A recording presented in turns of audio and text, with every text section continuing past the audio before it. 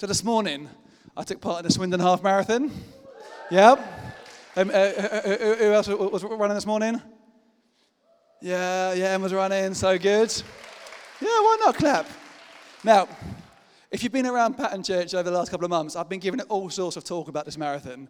You can listen back to some of the other messages. And I did have in my head a sort of dream goal of the time I'd love to get. It was very quick. And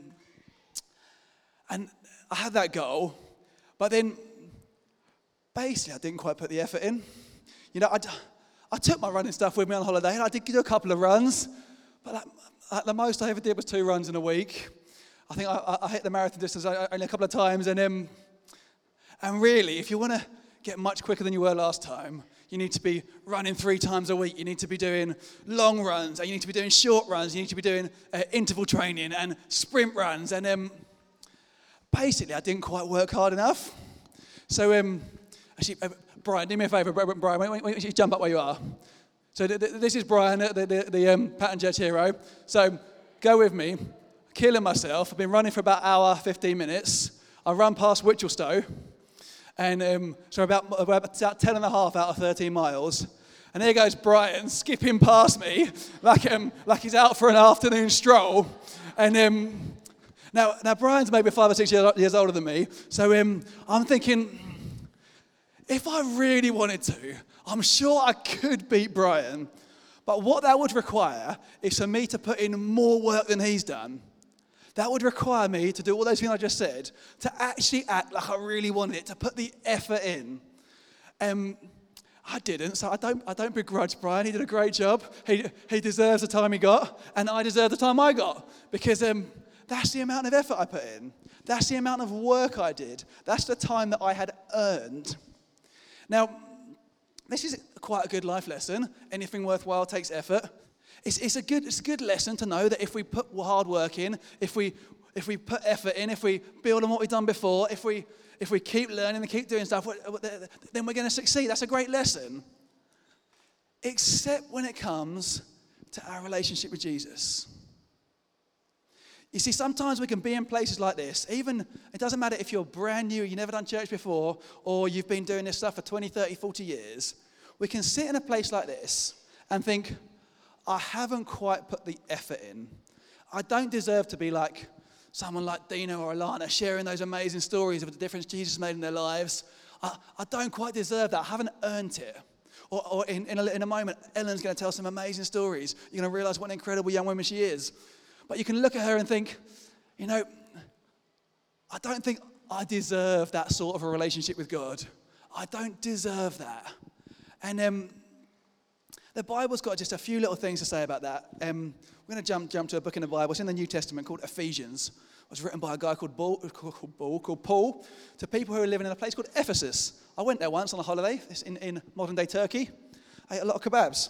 But we're getting sidetracked. So he writes to these guys, Ephesians chapter 2, verses 4 to 7. It says this. So Paul told people about how bad we are, and then he says, but God's mercy is so abundant, and his love for us so great, that while we were still spiritually dead in our disobedience, he brought us to life with Christ. It is by God's grace that you've been saved. In our union with Christ, he raised us up with him to rule with him in the heavenly world. He did this to demonstrate for all time to come the extraordinary greatness of his grace in the love that he showed in us in Christ Jesus. And what this says is something really important. It basically says that if you're feeling like you don't deserve a relationship with God, you don't deserve to be made right, you don't deserve to know Jesus today, you're right. None of us deserve it. That's what he's saying. It's talked about, it's a bit heavy going actually, that we weren't just having a bad time. We were dead, spiritually dead. That's bad news, isn't it? We were spiritually dead in our disobedience. So none of us deserved relationship with God. None of us deserved to be part of this. Then back to my verse 4, Ephesians 2 verse 4. But God's mercy is so abundant, and his love for us is so great, that while we were spiritually dead in our disobedience, he brought us to life with Christ. And what he's saying is there's no space for any of us to sort of be arrogant and think like we deserve to be here. And there's no space for us, any of us, to think we're so bad we don't deserve to be here, because none of us deserved it. I've heard a number of preachers that do this. I talk about if there was like a scale, so a scale of like how bad and good we are.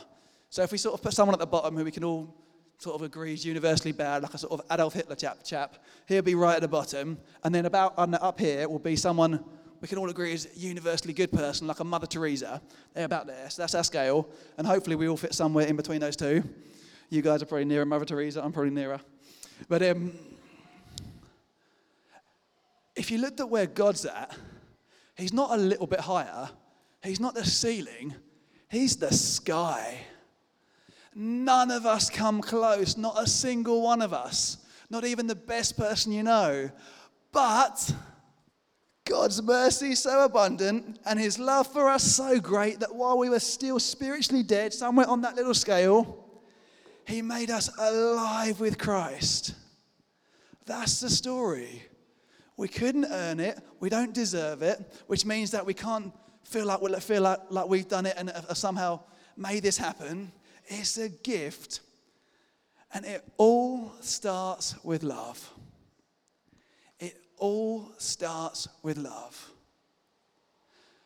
The whole story, the way that we get to be part of this, the way that we get to be forgiven, the way that we get relationship with God, the way that we get partnership with him, the way that we get adventure, it all starts with love.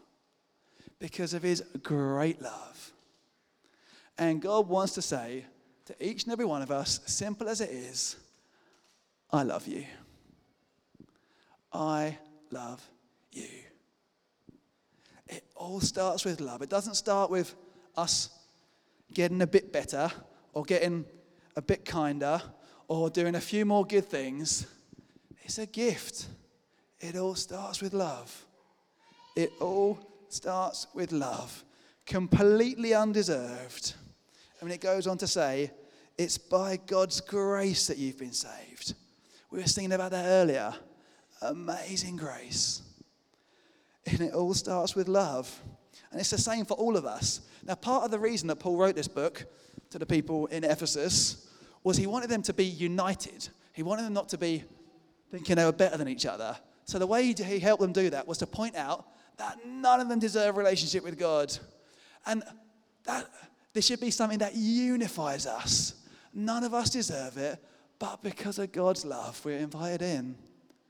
Because of God's love, Jesus came to earth to die on a cross so we could be forgiven and have a brand new start. And that shifts things for us. And in a moment when we have the privilege of celebrating Ellen's baptism, we're going to think about that. We're going to think about how, like all of us, she didn't deserve God's love, but it was a gift, and everything shifted for her. She's gone from being in one place to running after Jesus, to having relationship, to being forgiven, to having life, to having partnership with God. We're going to celebrate that the old has gone and the new has come. That's what we're celebrating this afternoon. That's what baptism's all about. It's about this exchange that happens that all starts with love. How might your life be different if you knew that you were completely loved? I used to help out sometimes with this thing called Healing on the Streets. It does what it says on the tin. You go on the streets, you set up a few chairs, pray for guys to get healed. And one guy, a guy from Australia, I remember, he was in all sorts of pain, but excruciating pain in his knee. And we prayed for him and all the pain disappeared. Now, he wasn't a Christian, so we had to give him a framework. This happened because God loves you. Because he loves you. And if you speak to school teachers, they'll tell you, in a kind of broad brushstroke, that you can often spot the kids who know that they're loved, who are completely convinced that they're loved, because they have a confidence, because they're willing to take risks, because they don't mind if things go wrong, because they know that they're loved. And that's really the invitation for us. Ellen's our second baptism here at Patton Church. Our church is 10 months old, and we are so excited, and we would have come to Swindon if it was just for those two, but we're dreaming of 1,000 baptisms. We're dreaming of an army of young people who are running after Jesus. We're dreaming of being a church who makes a difference to some of the social issues that we face in our town. We're dreaming of being a church who plants churches. I feel like they're visions that God's given us. But if we fail at all of them, if tonight's our last baptism, if all the young people leave, and if we make no difference to any of this, in fact, if Swindon gets worse while we're here, and we plant no churches, we are still completely loved. How might that change the way that you go about your work? Knowing if it goes well or badly, you're completely loved. How might that change how you are at school? Absolutely, we work hard, but we do that from a place of love, not for love. We do it from love, not for love. We know it knowing that we've been forgiven, not to try and earn it. It all starts with love. And tonight is the first night over the next 10 weeks. Have you got the series up there, the little card? We're starting a new series next 10 weeks. And these are things that God says to us. So if you want to hear the rest, come back next week. Can't really see it. But it says, I love you. You are amazing. I'm with you in the rubbish. I'm with you in the adventure. I'm helping you live well, to live out your purpose. Heal some people. Forgive. Stay hopeful. Show the world what I'm like. It will be fun.